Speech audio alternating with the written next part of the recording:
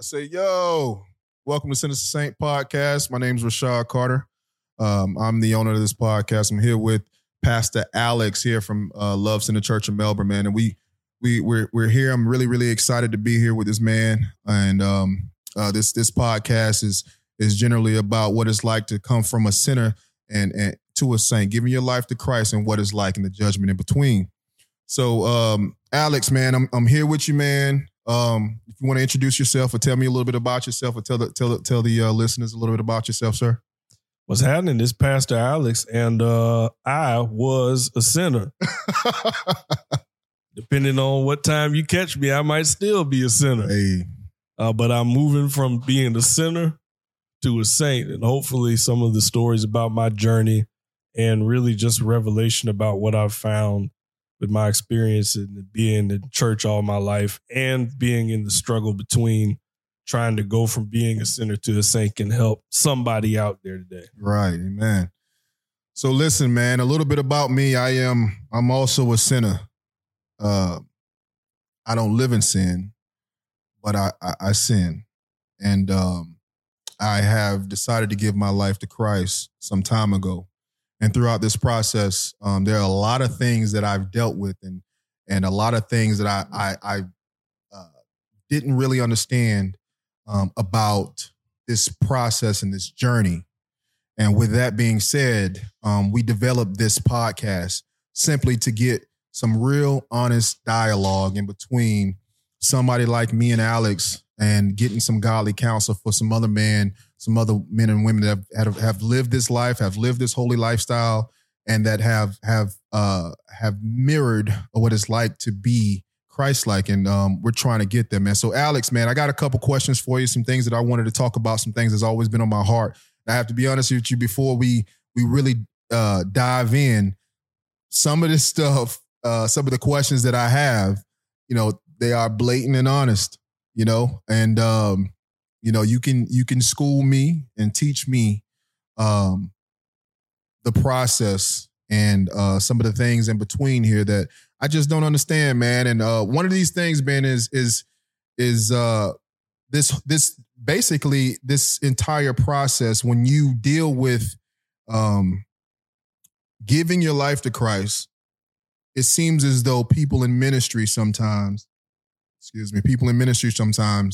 automatically want to see you as the finished product, right? I go into church on Sunday. I'm having this conviction. I say, man, I want to give my life to Christ, and I'm convicted, and I give my life to Christ, and all of a sudden, not necessarily the leadership, but it always seems as though the people of ministry, sometimes people that are involved in ministry, they don't grant you the same grace, right? They only look at you as what you've done, right? Some things in my life that I've done, they only view me as that, right?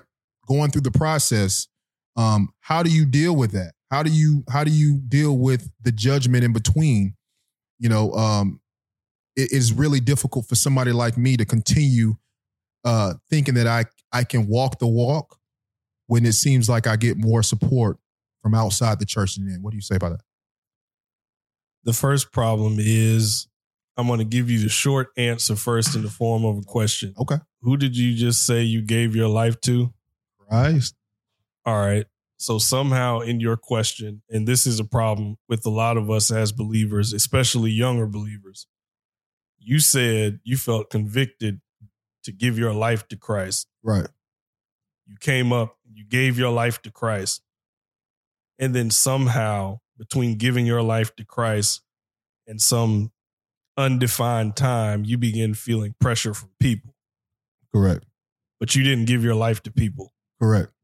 You gave your life to Christ. Absolutely. So somehow we allow ourselves to slip and give our lives to people instead of Christ. Gotcha. But here's the thing, though. I'm just a baby on the journey, right? I think it's inevitable for me to slip. And from the outside looking in, just my perspective, right? It seems like there should be more support there. There should be.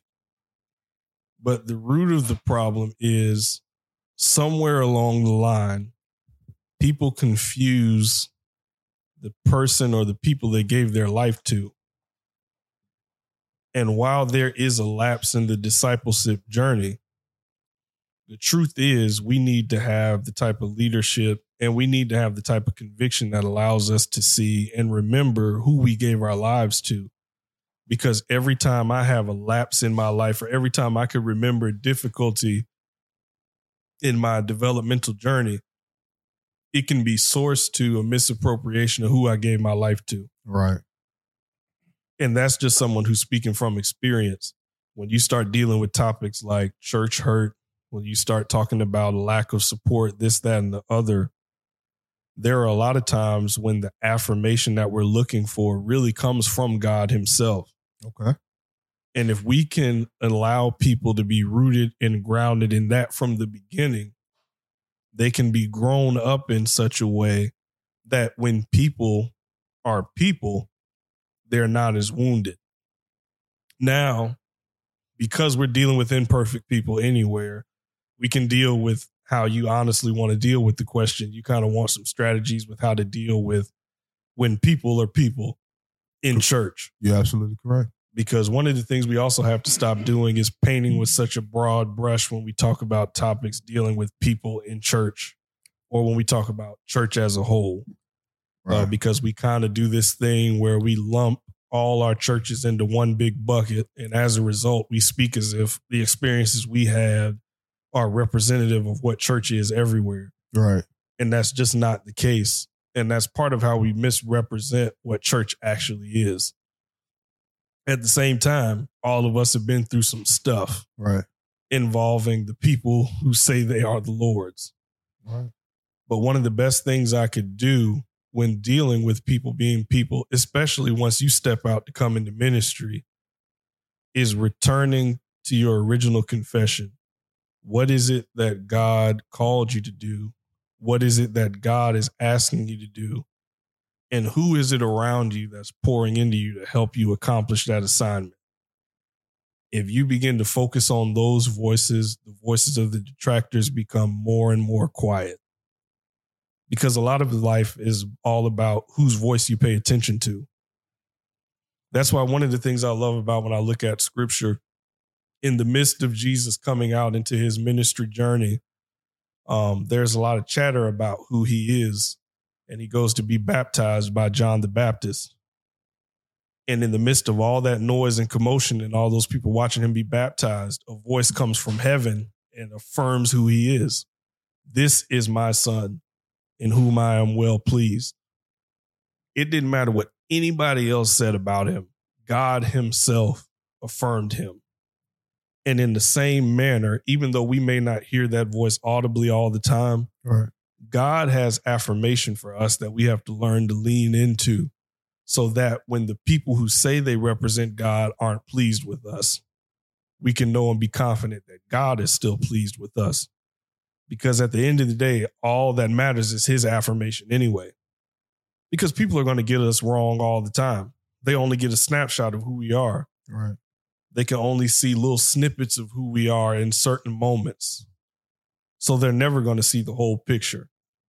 So what I've learned to do is take my focus off of what people say and what people think and dig into what God says about me. And I wish I would have known that from the beginning, because that would have kept me from doing things to try and make me change people's mind about me.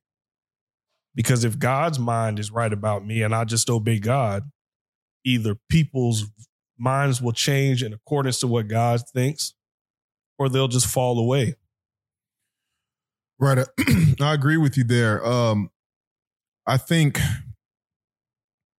it's in the beginning, it seems as though, like I said before, it's inevitable for you to be pressured a little bit by people and their opinions and their perspectives of you and what they recognize about you from your past and all that other kind of stuff. But, you know, just being completely honest, in the beginning, it matters to me. It mattered the most, right? When I decided to give my life to Christ, I wanted people to honestly know me in a different way, right? You know what I'm saying? I wanted people to honestly just know me in a different way and know another side of me, not just what I used to do, not just things that I've done. I wanted them to know another side of me.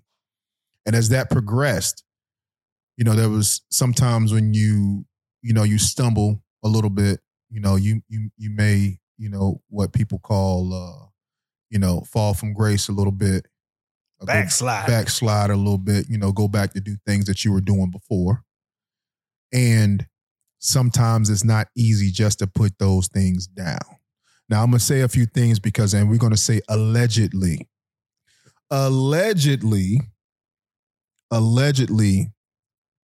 drugs have been sold, right? And allegedly, people have been taken advantage of, and allegedly, things have happened in the past, in my past. And let's just say this. Sometimes it's not as easy just to put things down and turn away from things as people would want you to when you decide to come to ministry. It is a decision, but sometimes it's not the easiest thing, right? Mm-hmm. So removing yourself from some situations sometimes is not as easy as turning away, right? It's not as easy just as turning away. Sometimes you're involved in things that just don't allow you to turn your way.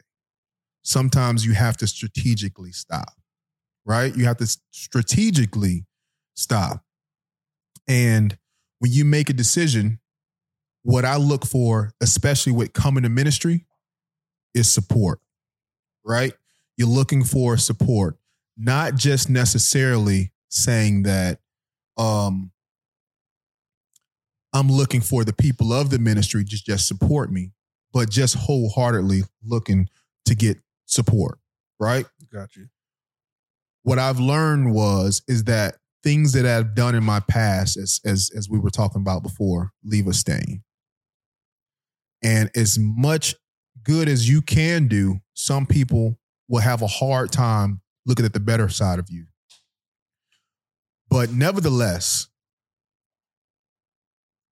as a child of God, as a man that's deciding to live a different lifestyle, I feel as though I need people to handle me in a certain way, handle me sometimes with a certain care, and allow me the grace and support that I need to grow in Christ. Sometimes I think that's not given. Sometimes for me, because personally, I've experienced that here I am in youth groups and over men's groups and all those other kind of stuff or whatever, and then realizing that some of these people still to this day only judge me for what I've done. This is in ministry. The support never actually came from them. I've actually had to really sit down and navigate how to get through some of these situations without the support, because sometimes it feels as though if I wanted the same kind of hatred, I could have just stayed in the world and did what I did before. Because they always talked about how when you live in sin and all this misery, man, I wanted no misery, man. I was making more money. I was a happy sinner, making more money, pockets fat, ain't got to worry about, this and that. It wasn't until I gave my life to Christ that you start fighting. You know what I'm saying? And it was a whole lot easier for me to be that guy I was before than it is for me to be the sanctified guy that I am now. You know what? I don't even want to cut you off, because I'm going to get to both sides of the coin, because one thing I don't believe in doing is victim blaming or being an apologist for one side or the other. Right. But one thing I hear that I haven't heard before, as I think about and as God kind of speaks to me about the direction of your podcast and your own life's experience, what I think you have is almost an honest, emotional expression of what a modern day Paul would have felt. That's deep. So in other words, yeah, we see the poetic expression of Paul dealing with a thorn in his flesh. Right. We see Paul dealing with the list of people who did him harm in the Bible. We see him also kind of talking through some of his challenges, most of them coming from the enemy. And we only kind of see the internal opposition in the early stages. Right. But I guarantee you that there were some people that saw him coming and could not get over the sight of Saul. No matter what grand conversion he had, no matter how many disciples was with him. Right. The man had Peter with him on a few trips. Peter, I'm talking about walking on water, Jesus homeboy. Right. You know, all the full Peterness of Peter. Like, we know he was with Jesus. Right. And now Paul's with him, and they're still like, nah, that ain't no Paul. That's Saul, the one that's been killing us. Right. Right. I don't care what Holy Ghost he say he got. That is Saul. Yeah. Hey, that's funny. That's exactly how I feel. And the honest truth is, there are going to be some people, because of your former lifestyle, you're just not going to convince. Right. Okay. It's like there are some people, as a result of the life I used to live and the life I try not to live now, because of some decisions I made, I could never minister to them. Right. But the great thing about the grace of God is, even in the things I've done wrong, that did not fully disqualify me from the audience that God has called me to. So what I can say, we're going to go back to the beginning perspective, because the younger, immature you is what's coming out in the podcast. Okay. But for where you are now, where the shift is to pouring into and putting your focus on the voices that affirm you, that support you, and understanding the sheep that God has called you to. Right. Because there's a flock that he has for you. There's an audience that he has for you, that you don't have to work hard to convince who you are. Right. And there are some people back over here, over there, wherever they're at, who just aren't going to see the vision. Even Jesus had to deal with it. Jesus is perfect, right? Right. Walked amongst this earth perfectly without sin. He rolled back up into Bethlehem, and all people saw him was as Joseph's son. Joseph's son, right. Absolutely. And he couldn't do many miracles there, not because of a lack of his own ability, but because of a lack of people's appreciation and understanding for who he was. Yet, after he got past that moment, he didn't spend the rest of his ministry worrying about trying to convince Bethlehem that he was the Son of God. Right. He had other things that he had to get to. And where we have to move to is understanding that some of the places that we're trying to convince of who we are, we were never called to be that person for. Mm. And the only way that God would get us out of trying to convince them was for us to be somewhat hurt to the point that we would get away from them. That's good. We don't really like the way that sounds, but we have to keep in mind Romans 8:28, that all things work together for the good of them that love the Lord, those who are called according to his purpose. So what happens is sometimes we're so addicted to, I got to prove them wrong. Right. That we miss the whole audience that we're called to. Mm. And you can completely miss the mark trying to convince people that God ain't even worried about you winning over. Right. Right. It's just like, even sometimes when I go out on a ministry assignment now, I don't go in there like, I'm not much of a hooper. I can sing and I can preach. Most of the time, I don't do both at the same time. Okay. Simply because I understand how God flows through me and what God uses me to do. I'm not going in anybody's church to impress anybody with me being like who anybody else is, or trying to convince them that I'm some prolific speaker that they should have back here next week. Right.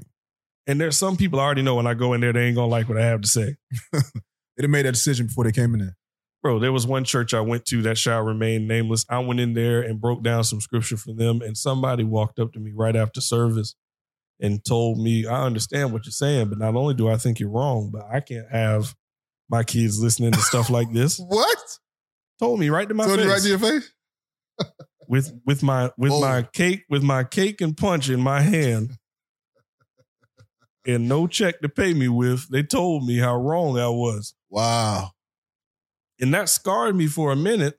And that church, of course, has never called me back. Yeah. But since then, I've gone so far that the only reason I even remember that experience is just to get an example of showing you that, hey, everybody's not going to get it. Right. And I think sometimes, even as believers, we have to understand that the church, although it is the church, is not monolithic. We're not going to have the style. We're not going to have the background that reaches everyone. There are some denominations that if you preach the word, they require a bachelor's degree. You got to pass the psych evaluation. If you go into pastoring, you have to get a graduate level degree. And there's a number of other boxes you have to check before they'll even put you on an assignment to teach people the word of God. Really? So sometimes you're not going to check all those boxes.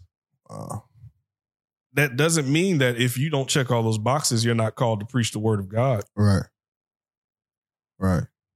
Those are man-made things, and most of those things were put in place because of errors that happened on the part of other people. And I don't necessarily disagree with them because I understand what they're trying to do. They're trying to protect people from having just anybody over them. But at the same time, there are some pulpits that you're going to go towards that you may never preach in, or that you may never be able to minister in because people wouldn't receive you. And while there is some fault on their part, the truth is, God didn't call you for everybody because everybody ain't the same. You know what, Alex, I'm glad that you said what you said earlier, man, because, you know, and this is something that I've dealt with myself personally. And I know what you talked about, you just spoke about in regards to the sheep. You may not be called to everybody. And sometimes you have to focus on the support from where you're actually getting it from. I grew up with my mom and my grandparents doing a lot of the work to support me. In the beginning, my stepfather was around, but after he left, it was just me and my mom and my sister. And my mom worked all the time. She worked all the time. And I played basketball and I did some other things and I always had games and stuff. She never came to a game because nine times out of 10, she was working. So it just always felt like it wasn't important. So when my dad was in prison, my dad did 21 years in prison. So he was in prison most of that time as well. So I have a problem when it comes down to the support, right? Because what I've had to do is not necessarily blame my mom for not being there to support me, and not blame my father for being away to support me. And what I've recognized in myself is that when I want support from somebody, I want it from somebody. I want it from that person. I want it from that, you know what I mean? And that's something that as a man that I've had to learn over the years, that I'm not going to get the same kind of support and feeling that I want from everybody. You know what I mean? And that's something that I definitely had to work on. Even to this, man, it wasn't until, man, probably about a couple of years ago that I forgave my mom for some of the things that happened and from some of the ways that she was just absent when I was a child. And I know that might sound ignorant to some people, but, you know, that's something literally as a 35-year-old man, I had to kind of grasp and say, you know what, man, she did the best she could with what she had. But in our community, that's one of the biggest things we're missing is the reconciliation with the hurt of our past. Right. And the understanding that a lot of us came up in some jacked up situations. Right. And we had imperfect parents trying to bring us up in an imperfect world in an imperfect way. Right. I heard somebody say this the other day. I don't know exactly which person I heard it from. It was on YouTube. I think somebody came over my short. They say, man, you know, your parents was just two people having sex, unprotected sex. And they made a baby. And they tried to do the best they can to raise that baby, if they stayed. And we look at our parents to be everything, you know? So again, that's something that I had to deal with when it comes down to support. When I look for support from somebody, even if they don't support me, I don't know why, but it's something that's built inside of me that says, you know, you want them on your team. But that passion, you know what I mean? That passion drives something that honestly the body of Christ is missing. And especially, you know, in the area that we live, right, there's a real lack of universal support for Christian efforts and things that we do. You know what I mean? Right. Like whether it's our pastor or our leader could put out a book tomorrow, and there are some people who won't buy it if his face is on it. Right. Me and you can put out a podcast, and the funny thing is, there's this weird thing where sometimes the best way to move something forward that you're doing is to keep your name off of it and to keep your picture off of it. Because if they figure out it's you, they won't support it. They won't support it just because it's you. And it's not just unique to this area. It's all around. Right. You know, there's a lack of support for certain Christian content creation. And on the flip side of that, sometimes your stuff got to be worth supporting. Hey, you got to be good content, right? Right. Got to be good. Because let's be honest, if your stuff ain't right, I ain't buying it. Right. All us done made the mistake of trying to show somebody love on the plate they were selling, and the plate wasn't good. That cornbread was dry. That cornbread be dry. And I'm not even going to say about raisins in the potato salad. Somebody made me a plate. We're gonna believe that didn't happen in the body of Christ. And that was real, a heathen put the raisins man, in that potato salad. I went to a church, and this mother was selling her plates, and I wanted to support. When I took a bite of that potato salad, surprise, and this raisin just showed up. I wanted to throw that whole plate in the garbage. I was just so disappointed. But I gave it at $10. Actually, it was $12. It was $12. Let me tell you what I had on the plate. I had one drumstick, one piece of cornbread, potato salad, and brown rice. It was $12. See, when that happens, I consider the money I paid a ransom to not have to come back again. For real. I taste that potato salad with raisins in it, man. I just say, man, you know what, Lord? God bless that sister, though. She tried. Hey, for real. She tried. I gave her that $12. And see, the thing is, though, the funny thing about preference is somebody tore that plate down. Somebody ate that. You know, because her food was for somebody. You know, I walk right out. For you. Man, listen, I put that plate in the garbage and I said, Lord bless her, because that potato salad is not what it is. You don't put raisins. That's against the law. You don't put raisins in potato salad. That's why you always keep the foil or extra napkin in case you got to cover the plate when you throw it out so they can tell how much food you wasted. I just go to the bathroom with it. I go to the bathroom with it, Pastor. Oh, that's cold. I go to the bathroom with it. I get it done in the bathroom, man. And we're saying it in jest, but the principle's still the same. Now, the funny thing is, she could have walked in the bathroom after you and seen her plate in the trash and been like, you know what? I done sold $500 worth of plates today, but somebody didn't like my food so much that they threw it out in the bathroom. Right. And even with all those people liking her stuff, if she focused on your lack of support in that area, she would be scarred.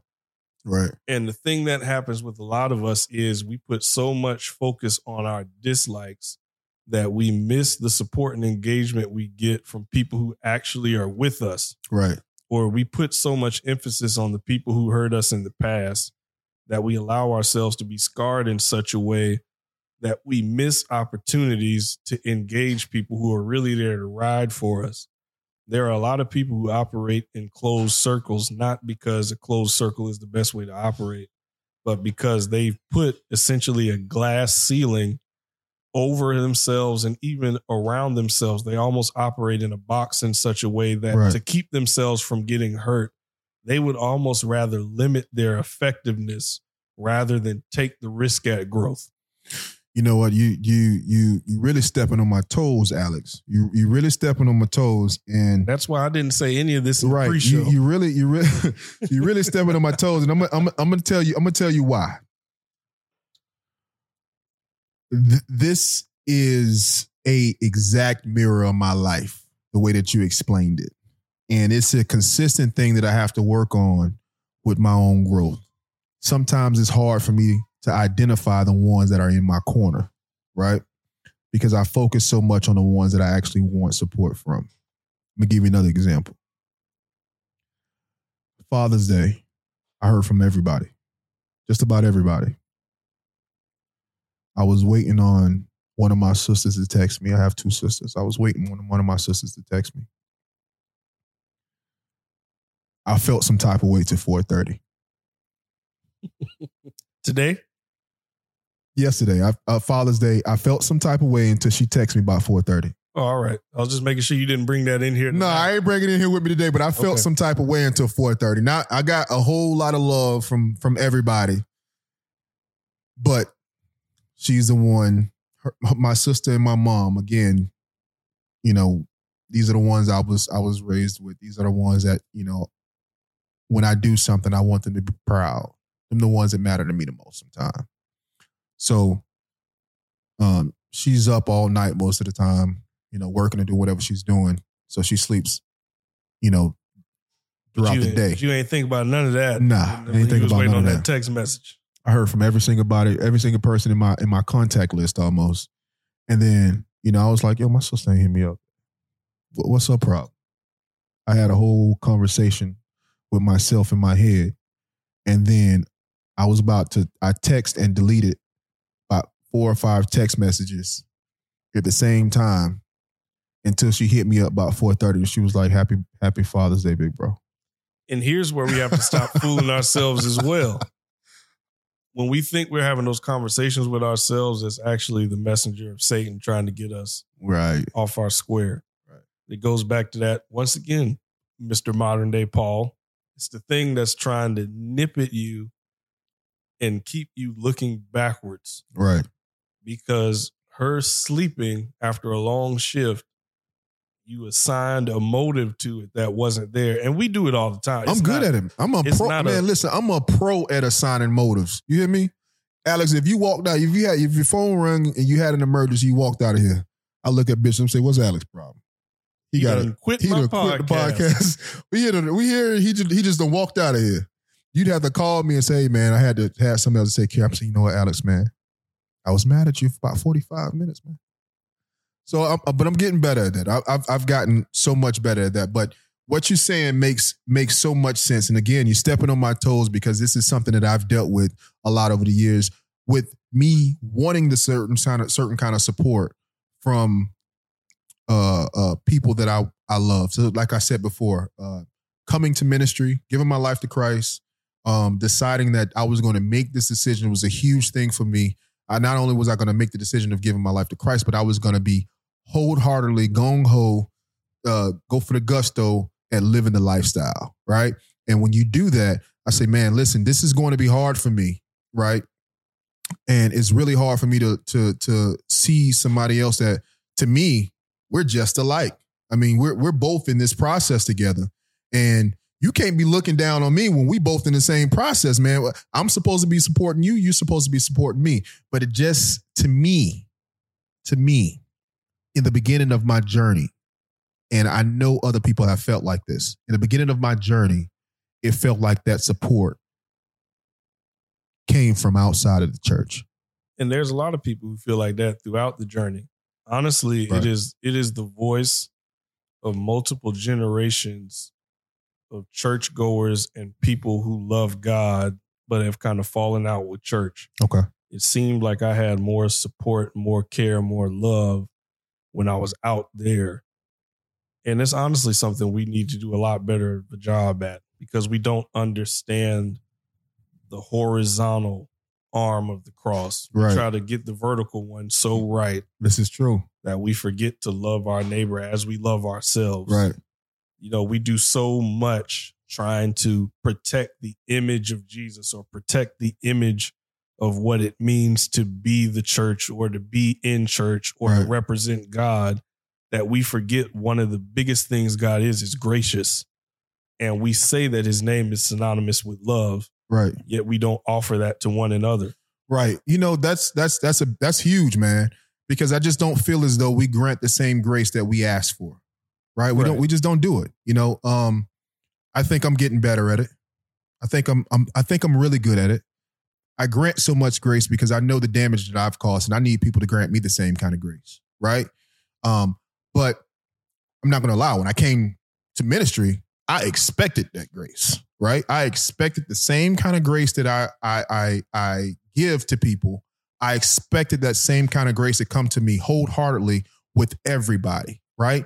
And it took me a while and to talk to a few different people to understand that, I think one pastor referred to it as a hospital, as a church, a hospital, and another pastor, referred to the church as just a bunch of imperfect people trying to get it right. So you can't expect every single person in the church to have it together, be able to give you the support that you need, because we're all trying to get it together, as a union. We're trying to get together, as a whole.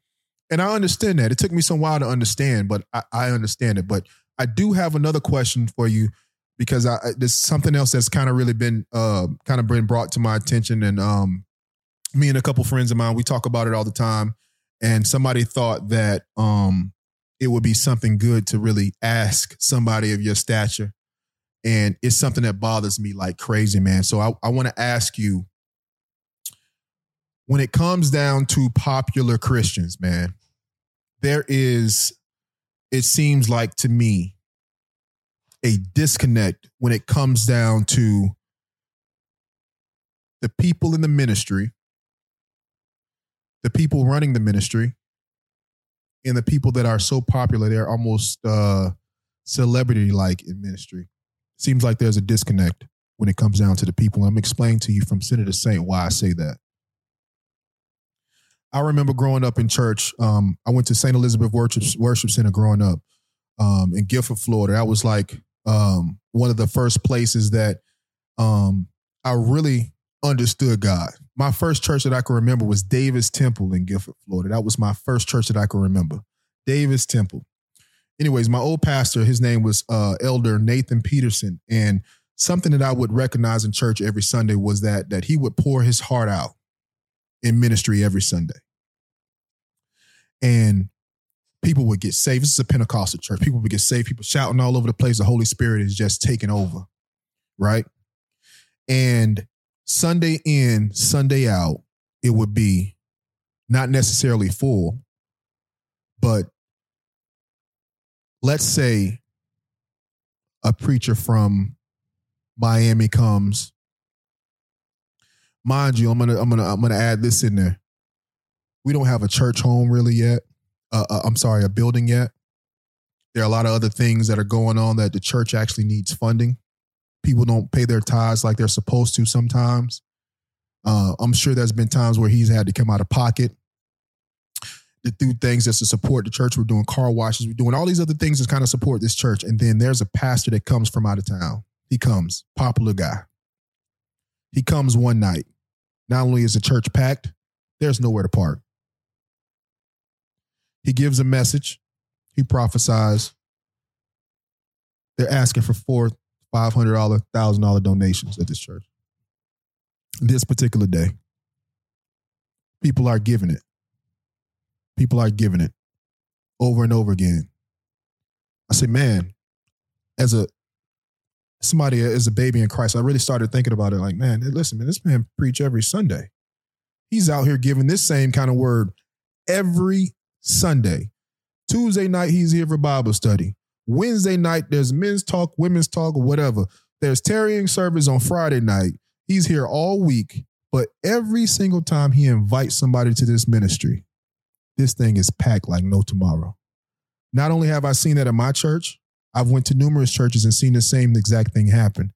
Not saying that the man or woman of God that was coming there wasn't important, because they might, God knows that they were.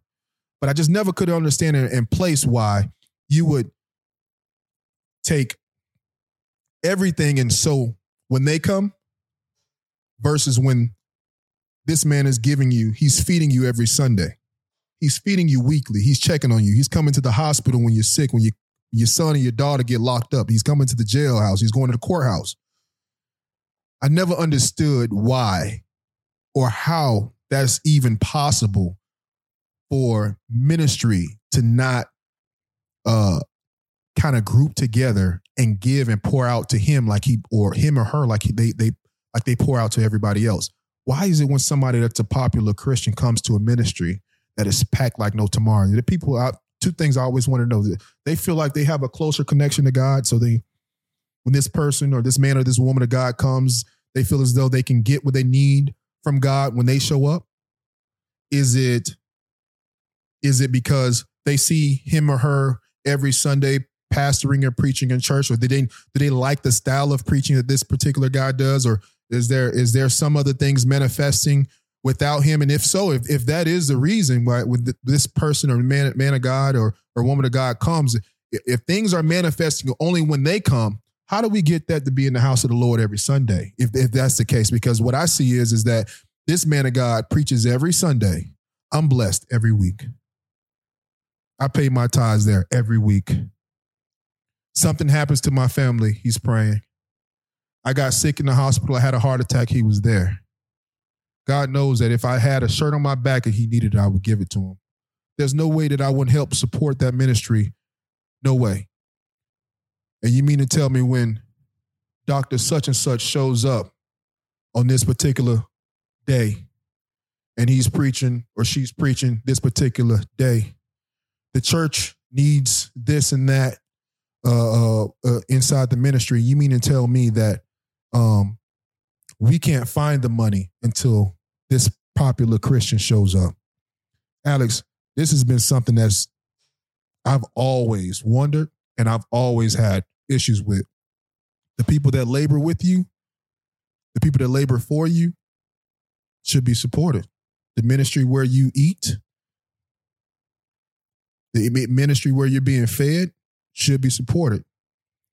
When these popular Christians come in, it always seems as though, that's when the going gets really, really good. And I just never understood that, man. Can you shed some light on that for me? And what's your perspective on that? It's an amalgamation of several issues. Number one, the issue is perception. Okay. For example, if somebody you're common with who's been to your house before comes over, you probably just tell them to come over. You don't really make no preparations. You just tell them to come over. Sometimes you don't even lock the door. You just tell them to come in. They don't got to ring the doorbell. They're familiar with your house. Okay. Sometimes they can walk right in your fridge and fix something to drink. You don't really fix them nothing to drink because they're common. You have a relationship with them. You're familiar with them. Gotcha. They're not any less special than anyone else. You don't love them any more or less than the next person. But let's say, for example, through some happening, it is decided that somehow Barack Obama will be coming to your house this week. Okay, I follow you. I guarantee you that house will be spick and span, spotless as it has ever been, even with children living there. Okay. Everything will be in order. You'll probably add more furniture. You might buy new furniture. You'll have a dining room table set like it's never been set before. Dishes spotless. I'm talking about you'll hand wash and dish wash them. You won't let him lift a finger to do anything. You're not wrong, Alex. Not because he's better than your homie or your family member that comes to visit often, but in your mind, he's a special guest. He's a guest of honor. The same thing operates with people in church. We have to remember these are still people. It's not so much that a person that comes from out of town is more anointed. In some cases, they are more popular because they've taken on a platform that is taking them to higher heights. And yes, sometimes people do give more to more popular platforms because we've kind of beaten into their head that those people who occupy those platforms are what we might call good ground. But at the same time, we've also mistaken the perception to say that this person is worthy of this level of investment. It's kind of like, how much money would you spend to go watch a basketball game for the Orlando Magic?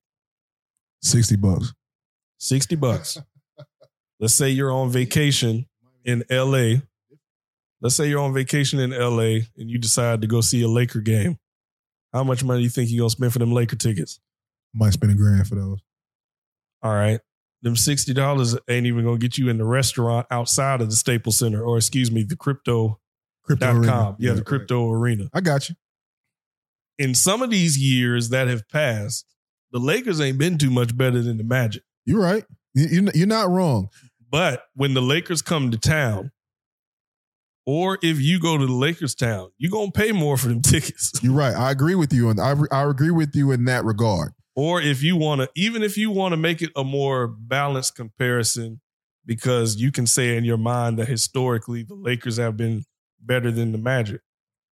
You can go Boston, LA if you want. That's true. Depending on your perception of each team and how they're performing on a given year, you'll pay more to see one than you'll see the other. Right. Even though they're both professional teams. They both do what they do professionally. Gotcha. They both make the same sacrifices. They both put in the same amount of work. They both do work that you don't see for neighborhoods and communities that you don't see. Right. The same things that the person who does stuff locally who you feel is taken for granted, that same person who you're calling popular is taken for granted somewhere else. I got you. Jesus even told us, kind of going back to another example, that a prophet is without honor in his hometown, which is why we can see a lot of different, what you call popular Christians, swoop into a town, have a certain level of effectiveness, but then sometimes when they go back home, it don't look like it do when they're out of town. You're right. I agree with you. I understand where you're going with that. My only problem is with it is this. And let me make it plain from where I'm coming from. When there's a need, when there's a necessary need, the people that are with you, the people that you pour into, wouldn't it be necessary for them to support if there's a necessary need? Because here's the thing. You're absolutely right. If I found out Barack Obama was coming to my house, it'd be spotless. Okay? RJ, my son, would be quiet or he'd be outside. My daughter be silent in the room. We'd have on probably something that I knew he'd like to watch on TV. We'd probably have some food that he liked to eat. I agree with that. But here's the thing. If my dad was coming to my house and my dad was helping me with my house, let's say sometimes he would come there and live. So let's say my dad would part-time come to my house and live and help support. I'm going to look for my father to be somewhat responsible for the growth of my home because he's there helping support. He's living there. Okay. Barack Obama doesn't live in my house. Okay. But my dad, let's say he's in my wife's office sleeping in that particular area. He's coming to stay a while. Okay. He's coming to live there. Since he lives there, I'm expecting for him to support if there's a need. There's a word that you've repeated twice. Okay.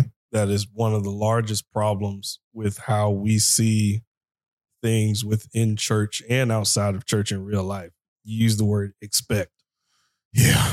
What we expect from the guy who's coming to visit us in the hospital, who's preaching his heart out every week, we kind of expect him to do that after a while. And we expect him to do it for whatever we give to him. Right. And that's part of our problem. Okay. The other guy who's coming from out of town, we don't expect nothing from him except for the one night or the several nights that he's in town. Yeah, you're right. And the one question that we often don't ask enough when we try to indict people's support is, why aren't certain things in place for the person that feels slighted? I agree. So say, for example, there are a lot of times we run into within the body of Christ ministries that are lacking certain facilities. Why is that? And that's just a rhetorical question because that answer is not universal. Because especially if let's just say you're just getting started up, you know what I'm saying? You're not just going to come into it with the building unless you've come from some large ministry machine that helps you to launch out and they just kind of take care of you right off the bat. Right. You know, most people don't start like that anyway. Right. But for a lot of the people, and plus there's just a totally different mindset when it comes to giving amongst our people anyway. Right. Whether it comes down to the expectation of what we get back or the inquisition of where it's going when we give it. So we have some healing that we have to do when it comes to our attitude towards giving anyway. Okay, so sorry to cut you off, but I'm gonna tell you this, right? And this is 12 to 15-year-old Rashad. I used to think that, first of all, when prophets used to come to church, I used to be scared. Because not only was the Holy Spirit how it was, but people was falling out and all that kind of stuff. You remember that guy on TV? I think his name was Benny Hinn. Remember Benny Hinn? I promised myself when I was young, I said, man, I ain't never, you hear me? I ain't never going to Benny Hinn, the concert, not a lesson, nothing. Because he waving shirts. I was more afraid of the ones that would be up there telling people business. Oh, yeah. When I was them a teenager. too. Oh, my gosh. I'd be like, nope. I'm tiptoeing out. I'm sitting at the back. Man, Benny Hinn would take off his coat, wave it, and it'd be a whole crowd of people laying out. I say, man, God, what kind of anointing is that? We're not going there. So when these prophets or these huge name pastors would come to the church, this is my perspective. 12 to 15-year-old Rashad, I used to say, man, whatever my mama was praying for, if she ain't got it now, she gonna get it. So maybe we needed somebody that was important enough to hear her cry for God.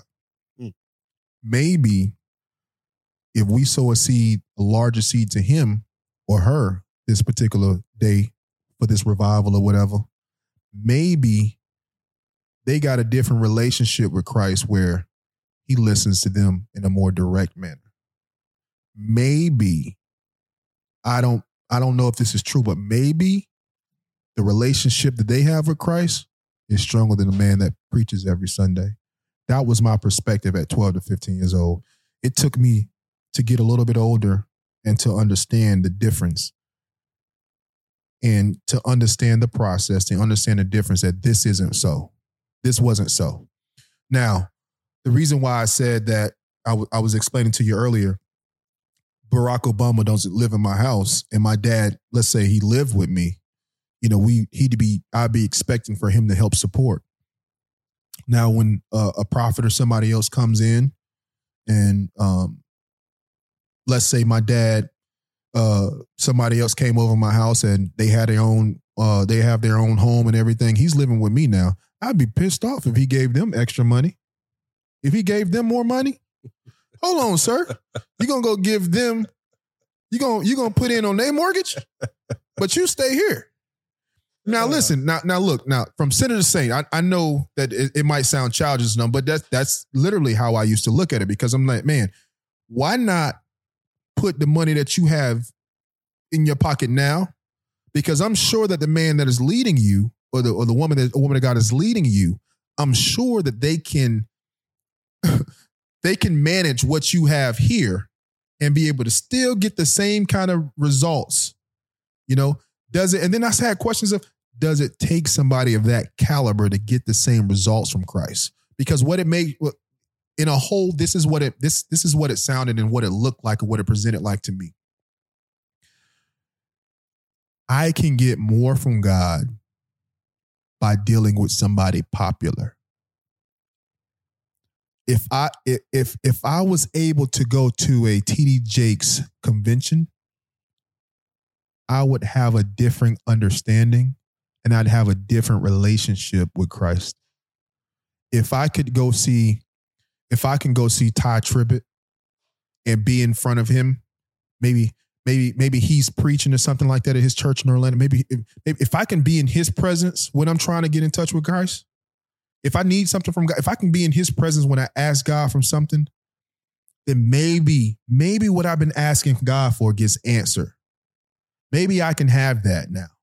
You know what I'm saying? That's for me, especially being a younger guy in Christ at that particular age. That's what it presented to me. But the thing that makes your experience not so horrible or not so off is that a lot of what that's rooted in, to an extent, was a lack of results that you saw in your regular mode of operation. That's correct. And that's kind of what pushed the woman with the issue of blood to go to such an extreme measure to get her healing. I done seen doctors and physicians for all these 12 years. You know what? I heard about this guy named Jesus. And if I could just even touch the hem of his garment, amen. I'd be made whole. And sometimes, now the mistake that we've made in our modern context is we put that level of faith in people. Right. Whereas sometimes you do need a shifting in atmosphere, but this is why discernment is so important, to know that, hey, this is an atmosphere that I can sow in, or that God has led me to sow in to get a good result. And this is one where God is telling me, keep my money in my pocket and wait on me to tell you when to cough it up. Right. For example, we're both avid sowers in the ministry that we support now. Right. There are things that I do behind the scenes that they don't even know are coming even now, or things that I just do to support the ministry because I understand not only that it's good ground, but I also understand the blessing that comes with making things happen for the ministry that I'm a part of. Right. At the same time, I saw TD Jakes last month. I did some sewing in TD Jakes conference as well. Right. If I go over to Orlando to see Ty Tribbett, I'm not going over there with my hands in my pocket the whole time. I'm going to take something to give. Right. And at the same time, if I go around the corner to another ministry, I'm often not entering the presence of God without having something to give. Right. And then at the same time, we have to understand people's psyche when it comes to giving. The same reason why you won't walk out of here and give $500 to the person that's standing on the corner who needs it. Right. But will give $500 to another entity where you know you can get a return on it. Sometimes there's something that's going on that tells us, whether it's through discernment or suspicion. And if we can be honest, sometimes it's suspicion a lot more than it is discernment. You're right about that. There's something that won't allow us to sow into people that have not given us proof of concept, show us that there'll be a return on it. Right. You know, and I'm really, really glad you said that too, because what would be the perspective of a person like you when a prophet actually comes, or somebody like that of importance? Oh, I'm hearing God full on, because I'll tell you, I've been on both sides of the experience. Right. Because when I was in that same young space, I saw the same thing happening, and my prayer became, okay, I want to be able to get in that big seed line. Right. Not because I wanted to be seen giving, but it seems like there's something different happening for these people. Right. Or I at least wanted to operate on the level of financial excellence where I can give it and it not hurt. Right. And I was making the assumption that it didn't hurt these people to give it as well. Because I was going to say, I think it hurt another everybody. big assumption. Right. But at the same time, I've also been on the, hey, God said, give this big thing, or at least big to me, give this sacrificial thing here. I've given it and God's been faithful. And then there's been other atmospheres I've been in where I wanted to participate, and it felt like God punched me in the chest before I could stand up and said, sit down, because this is not the time for you to give. Right. And it almost, and because if you're too churchy, you won't know how to hear God tell you no. Okay. So God literally, I heard him, and I was on stage. So I'm trying to keep my face together while I'm hearing God in this way like never before. He said, sit down. It is not your turn yet. Okay. And not 2 minutes after I sat down, somebody else stood up and gave the entirety of the rest of the number. Oh, wow. Wow. I said, oh, okay. I guess you know what you're doing. Yeah. You know what you're doing. Put yours in your pocket. I kept it right there. I bought some, what I did to sow was I went and bought materials that was bought afterward. Okay. Because most of the time, if you bring like a book, you got, back in the days, if you had a CD, you better not have no CDs with you now too often. But if you got like books or other things like that, I'll buy your book. Right. Or just do something else to support your ministry in some way if I was touched by what was done. And sometimes God will be like, you don't need no souvenir, just go. Right.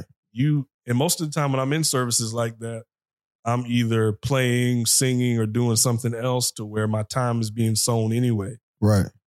So you've got to hear God. We have to get to the point where we hear God on what to do in all these moments, not just simply base it on past experience, on what somebody else is doing or everybody else is giving. I feel guilted into giving, or ain't nobody else giving, so I ain't giving, or this person looks a certain way, so I'm suspicious. It's about discernment and hearing God in the individual situation, because there are some people you'll see in your local church that God will tell you to bless. And there are some people who are learning a very tough lesson from God because you don't know what you're sowing into. Because sometimes what we don't see behind the scenes is some of that person that's really working hard at it, you're trying to bless their disobedience because God didn't tell them to do half the stuff they're doing anyway. That's good. That's good, Alex. Listen, man, before we get out of here, man, I got something else that I want to ask you, man. If you can give any of the especially younger listeners any advice on staying in this fight when you decide to give your life to Christ, man. I think it's important that no matter what we encourage, especially the younger ones that are coming behind us, the ones that are still out in the street, still hustling, still deciding that they're on the fence, they're kind of straddling, they're deciding that they want to give their life to Christ. They think they can't live the lifestyle, they can't really continue to progress, and they're in the means of doing what they have to do, maybe, and not necessarily what they want to do, but they know that whatever they're doing right now is not the thing that they should be doing or the thing that God has called them to be doing, man. So if you can give some advice to them, man.